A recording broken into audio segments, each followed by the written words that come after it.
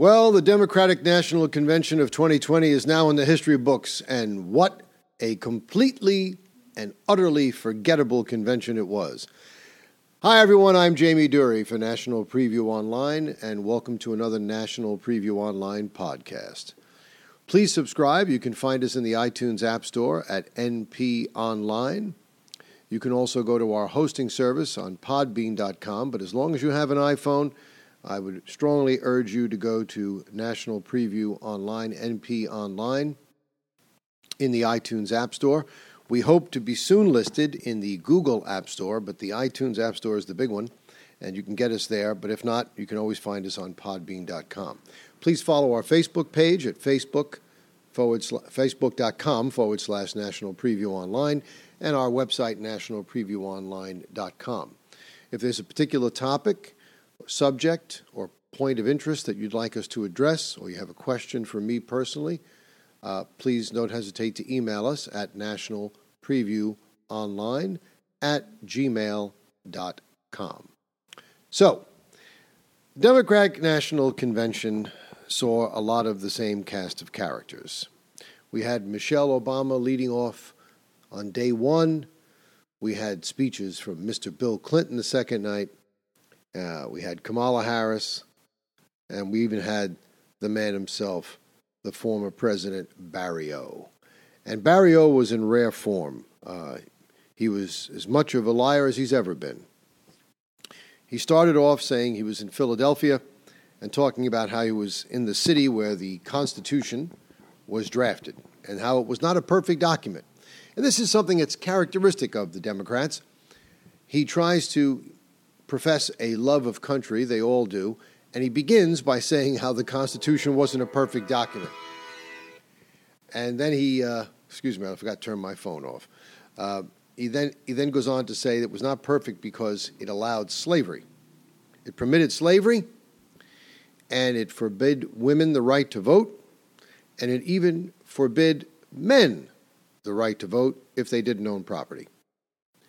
Then he went on to state that when he left the office, he never expected that his successor would continue his policies or share his view, but he thought that he'd make some attempt to take the job seriously. And then he states with great certitude that, but Trump never did.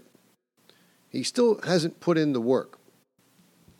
Well, that's a lot of brass coming from somebody who never did a damn thing before he became president, except vote present, never had a real job, and didn't do a damn thing when he had the job. Never put in the work to try to get legislation passed. Never put in the work to try and bring jobs back to America. Oh, he says he brought a lot of jobs back, but he didn't bring any jobs back. Never did any work to try and bring economic equality in a real sense by giving economic opportunity. All he did was a continuation of the welfare state. Spent most of his time playing golf, and the rest of the time went around apologizing for America. This is the guy who wants you to believe he took the job seriously.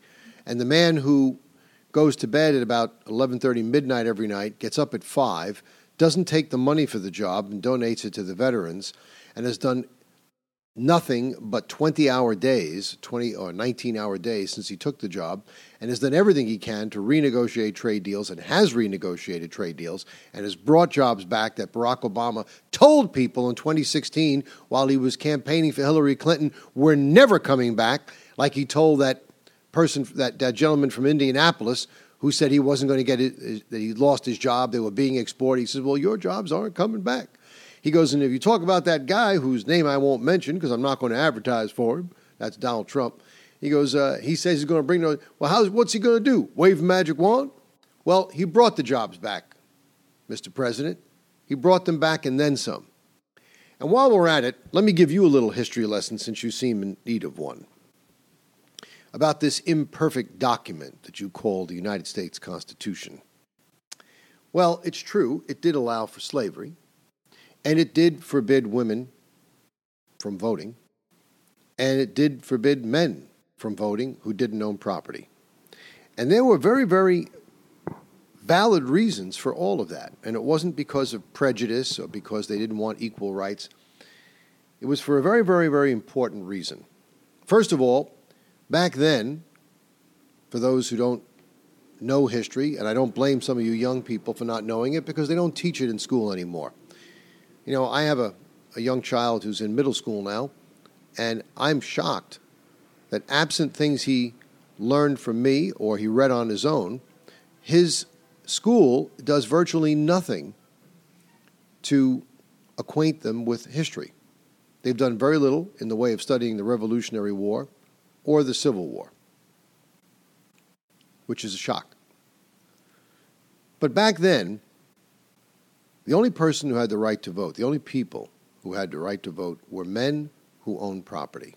Now, why was that? Well, first of all, women were forbidden from owning property unless they inherited it after a husband died. And there was no income tax. There was no income tax at the state level, and there was no income tax at the federal level. The only taxation that existed was property tax.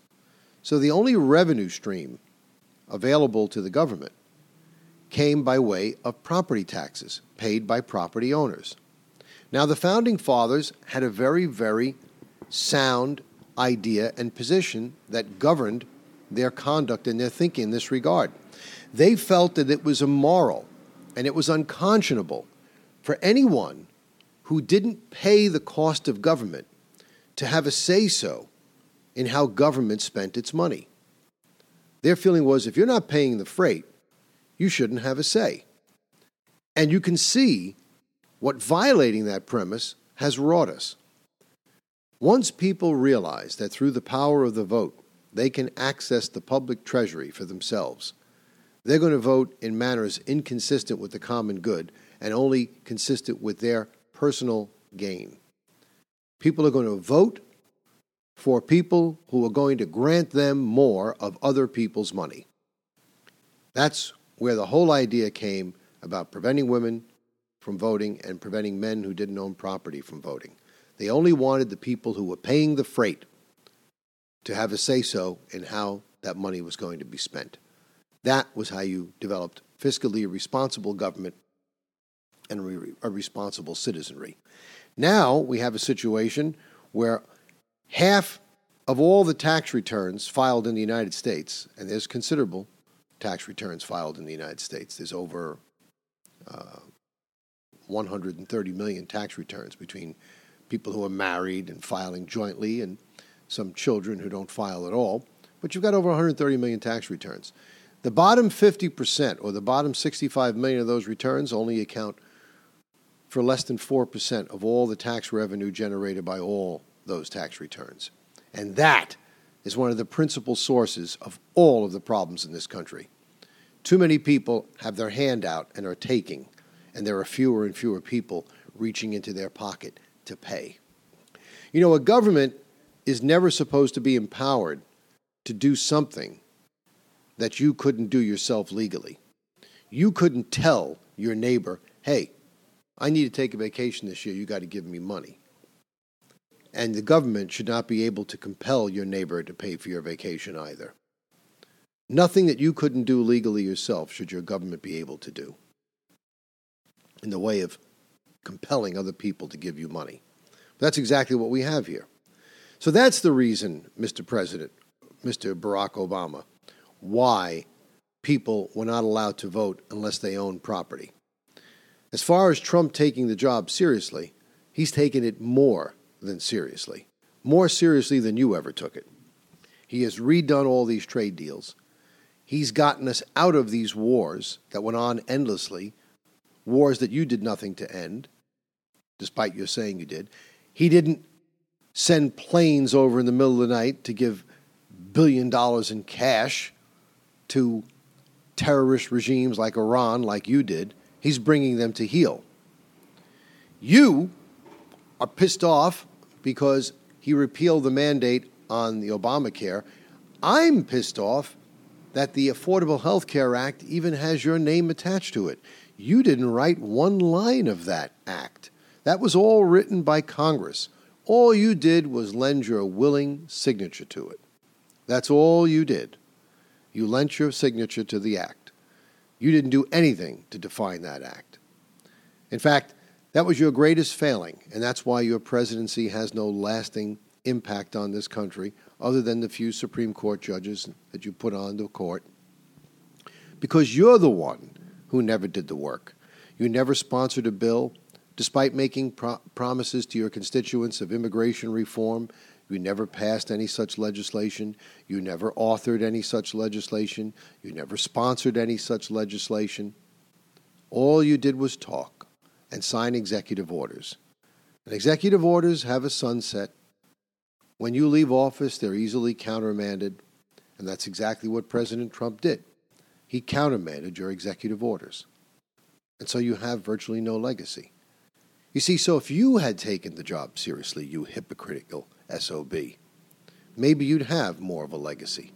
Right now, your legacy is that of an apologist for the United States, an apologist for American exceptionalism, an apologist for everything that was great, unique, and exceptional about this country. That's your legacy. Trump's legacy is going to be something very, very different. Trump's legacy is going to be somebody who saved America, who did more for minorities in 3 years than you did in 8 and your whole party did in 50. Black unemployment in this country was the lowest it's ever been since they began measuring it under Donald Trump. Until this COVID nonsense. And we all know the story with that. I've covered that in many shows here. Hispanic unemployment, the lowest since they've been measuring it under Donald Trump. And don't even begin to try and take the position that the economy was all teed up and raring to go when Trump came into office by you. You did nothing. You had less than 2% growth in every quarter you were president, much lower than all of your predecessors. But you did manage to accumulate more debt than all of your predecessors combined. So that's a signature achievement, I suppose. Not a very good one, not one that I would like to take credit for, but it's one that you own. So you spent this into the sewer, and you did nothing to bring jobs back. And now you want to engage in a revisionist history and say that Trump didn't take the job seriously? The only one who didn't take the job seriously was you. You were a clown from day one, and you're a clown today. Now, late-breaking news we had today was that Steve Bannon, former advisor to President Trump, was arrested in an illegal fundraising scheme. We're going to be following that story. It's a developing story. Right now, the only news media outlets that are covering it in any depth are CNN, MSNBC, and all the left-of-center outlets that you would expect that would follow them. I don't put a great deal of accuracy in what they say. There's been some mild reporting on Fox News and other places. I want to wait until the story shakes out to see what's exactly involved. President Trump has denounced Steve Bannon's conduct in this regard. It is a fact that he has not been advised by Steve Bannon for some time. Steve Bannon was out of the administration fairly early on, notwithstanding the fact that Steve Bannon has been an outspoken supporter of the president post his association with the administration. I don't quite see how this reflects negatively on Donald Trump, but CNN is going to try and make it do so simply because Steve Bannon used to work for Trump in some capacity. But it's going to be much ado about nothing. Next week, we're going to have the Republican National Convention, which I hope will be a little more lively than the DNC. In fact, I was kind of hoping that they would go for a real convention and just call all this nonsense to the side with these virtual conventions. But I still maintain optimism over this because I don't think that all the king's horses and all the king's men can stop Donald Trump from getting reelected again. Despite, I know there's going to be massive attempts at voter fraud. I know the whole DNC convention was designed to dispirit you and make you believe that things were terrible and that they're going to get worse if Trump gets reelected. We were doing just fine before this COVID-19 thing hit. The market was through the roof. Employment was through the roof, and I mean for everybody. The NAFTA agreement was renegotiated. China was brought under heel with their exploitative conduct with respect to the United States and the way they try to take advantage of us, and we're going to get a return to that. This quarter is going to be an unbelievable quarter. The numbers already indicate that the third quarter of this economy, this fiscal year 2020, is going to be an explosive quarter in terms of growth and people being hired back, and the fourth quarter is going to be just as big. You want to see it all go away? You want to see things get worse? You really want to see things get worse, Michelle Obama, my dear? Just vote for that schlup that you plugged for, Joe Biden, and the other former slave-owning family tree of Kamala Harris, and you'll see things get worse. You'll see a socialist country like you never saw before in your life. But I don't think Americans are that stupid. I think people see the forest from the trees, and I think as long as they can stop this ridiculous mail-in voting and this massive voter fraud that's going to be associated with it, I don't see how anyone could possibly vote for Joe Biden. The man doesn't even know where he is. So thank you for joining us for another NPO Online podcast. Please subscribe again to N.P.Online in the iTunes App Store. Follow us regularly. We'll try and get another podcast in tomorrow. We may have some additional information on this Steve Bannon story and probably a few others. But please, by all means, follow us and tell your friends about us. For National Preview Online, I'm Jamie Dury.